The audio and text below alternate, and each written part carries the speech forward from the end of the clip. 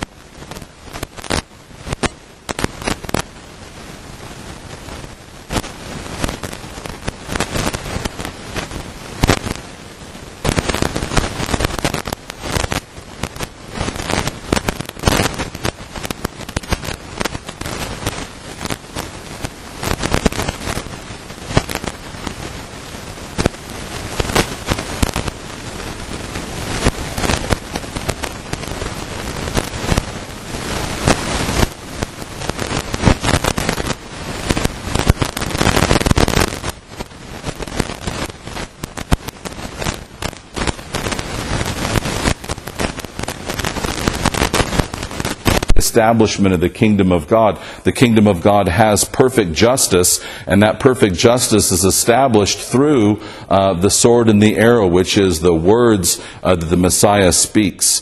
And so we know that his words are that sharp sword that divides flesh from bone, that divides good from evil, and that reads exactly the purposes of the heart and the purposes of the mind and the actions of those that he has come to save, to bring onto the right side of justice.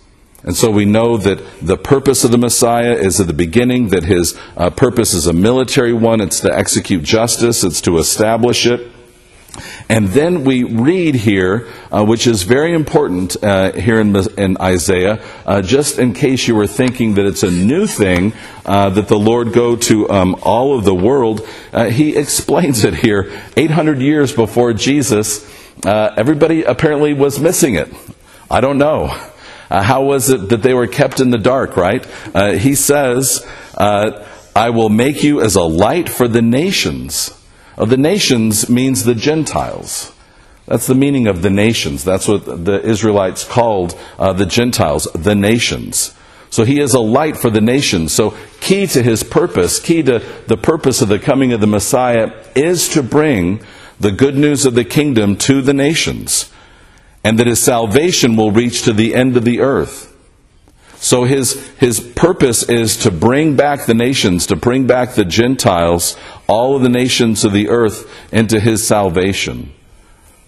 And we know salvation means dwelling with God. We know that his desire is that we would dwell with him, that the purpose of Genesis, the purpose of the creation is not lost, that what God is doing, his mission, is always creation. He's always creating. If he's not creating, he's recreating. He's remaking us. He's reforming us through the power of his Spirit to be the people that he wants us to be. And that's what we mean by salvation. It's a fancy church word for saying he is remaking us. He's bringing us back into that original purpose of dwelling with us in paradise. That purpose was never lost. It was not frustrated. He is constantly working to bring us back to dwelling in paradise with him. And then we see Jesus perfectly fulfilling what it is that the prophet Isaiah proclaimed 800 years before his birth. We read that he comes and he fulfills this purpose, and we read that he does it in three basic ways, right? We read that he teaches, He teaches, he proclaims the coming of the kingdom, and that he heals. And once again, all of these things are recreation. Teaching is to show us that dividing line, to show us that plumb line, to show us that justice and that righteousness. He's saying, here's justice and here's injustice. Do you see it? Here's justice and here's injustice. And part of that teaching is for us, whenever we're taught, to be convicted, right? Good teaching always convicts. The teacher is able to show, here's the way that you have been doing it that isn't working. Here's a way that will work. Here's the way that doesn't work. Here's the way that works. And for us to be able to be taught and to learn, we have to say, oh, the way I was doing it didn't work. I've got to learn this new way. And so this is what he's doing in his teaching. It's very similar to what he's doing in proclaiming the gospel of the kingdom. Proclaiming the kingdom is describing for us what this paradise looks like, right? That's the kingdom of heaven. To be in that kingdom with God, it's to be in that right relationship with him, to know that we are the subjects and that he is the eternal king. We're the subjects and he's the king. We have to keep reminding ourselves about that, because sometimes we start to get confused and think, maybe I'm the king, right? Maybe this is all up to me. Maybe the way I think controls the world, right? We're like children with their magical thinking. If I think a certain way, things will happen. Maybe all this is because of me, right? Maybe if I do things, the world will change, right? Rather than saying, oh, I'm the subject and he's the king, and I'm going to follow what it is that he is telling me to do. I'm going to live in that paradise and right relationship with him. And that healing, again, is part of that creation as well. He's constantly healing. He's constantly bringing us out of sickness and bringing us into health, because that's his purpose for us. His purpose for us is to be in health with him. That's what he's wanting to do, is to bring us into perfect health and harmony with him. And we know that the essential aspect of that healing always is repentance. Repentance is always the basis for perfect healing in God. We're always wanting to be repenting and saying, how it is that the Lord is wanting me to live? How is it that he's wanting me to think and feel, right? Because these bodies are going away, right? These bodies are going away. So that healing isn't just about these physical bodies, but it's about a spiritual healing that brings us into eternal life, and that's the healing that comes through repentance. And that's the purpose of this compassion that he has. Isn't that interesting that he has compassion for us? It's ridiculous, isn't it? Do we deserve that? Doesn't seem like it. We're not too keen on showing compassion ourselves, are we?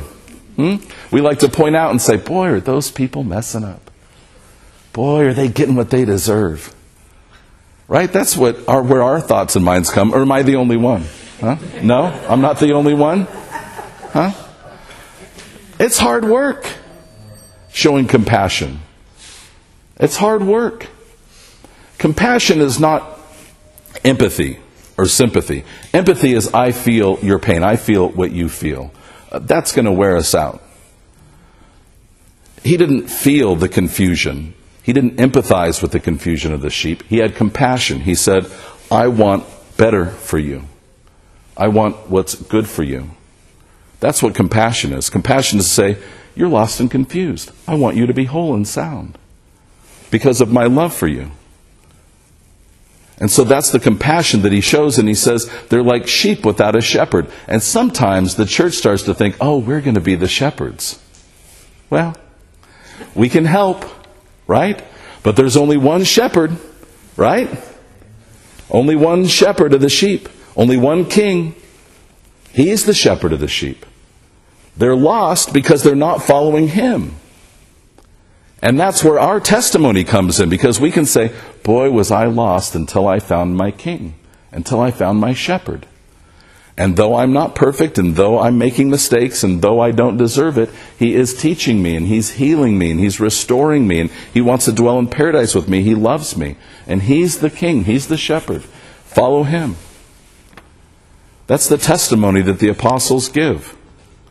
That's the testimony that they begin to learn even here in the Acts of the Apostles.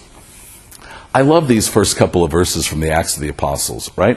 Because some people think it's enough to know who God is, right? Well, that's disproven in the Gospels, right? Devil knows who Jesus is. Is it helping him? Not a bit. The demons give the most perfect proclamation of his divinity of anybody. Does that help them? Not a bit. Some people say, oh, you've got to know him and walk with him. The apostles had known him, eaten with him, spent 3 years with him, and here, after he's resurrected from the dead, they still aren't getting the full picture. Right? That's fantastically comforting for me. I don't know about you. Right? That they can be that dense and still be useful to the kingdom of God. It's like, maybe he can use me too. Right? Isn't that wonderful? Even the dense get to participate. Right? People say, oh, maybe, do you know the Lord? Have you walked with him? They could say yes to all that. Still completely clueless about what it was that God was intending to accomplish. They hadn't read Isaiah. He's taking the gospel of the kingdom of God to all the nations, to the whole earth. They're still thinking, so when are we going to get a king for Israel and kick out the Romans and establish a good political system? Right? It's like us. Right? We get so fixated in politics and think that politicians are going to fix everything. Talk about dense. Right? Right? Only the king, only the shepherd can heal us or bring us into any kind of right relationship. And he spends 40 days walking and talking with him. That's an accident, I'm sure. 40? Right? So that's just happenstance? It happened to be 40? No? Do you think it has anything to do with the 40 days of the flood? The 40 years in the wilderness? The 40 years in temptation? Is there any wonder why it is that the church has dedicated itself for thousands of years to 40 days to prepare ourselves for the resurrection? 40 is important. 40 is healing. It's restoring. It's baptism. It's washing. It's rejuvenating. It's bringing us back into focus with God. That's why we count 40 days. That's why we remember those days in the Scriptures. That's why we remember the ascension and we count those 10 days from the ascension to Pentecost. That's why we wait upon God. Because compassion isn't enough unless we're waiting upon the Lord to heal. Because sometimes we get compassion and then we think, well, I'll just go ahead and fix a few things while I'm waiting. No. Wait. I've got compassion. Let me get out there and do something about it. Wait. Wait on the Lord. Wait on the Holy Spirit. Wait until it's perfectly clear. Wait until the whole church gathers together and says, yeah, that's what we're supposed to be doing. Wait upon the Lord. Isn't it strange in Isaiah how the Lord says, boy, are things a mess? Did you notice that verse? I've been thinking about this verse all week. On page 1 here, towards the end of the page. This is the Messiah, right? This is the mission of the Messiah. I have labored in vain. I have spent my strength for nothing and vanity. What a thing to say. What a thing for the Messiah to say. It's like that grief that he experiences in the garden. It's like the sorrow and the crying that he has for Lazarus.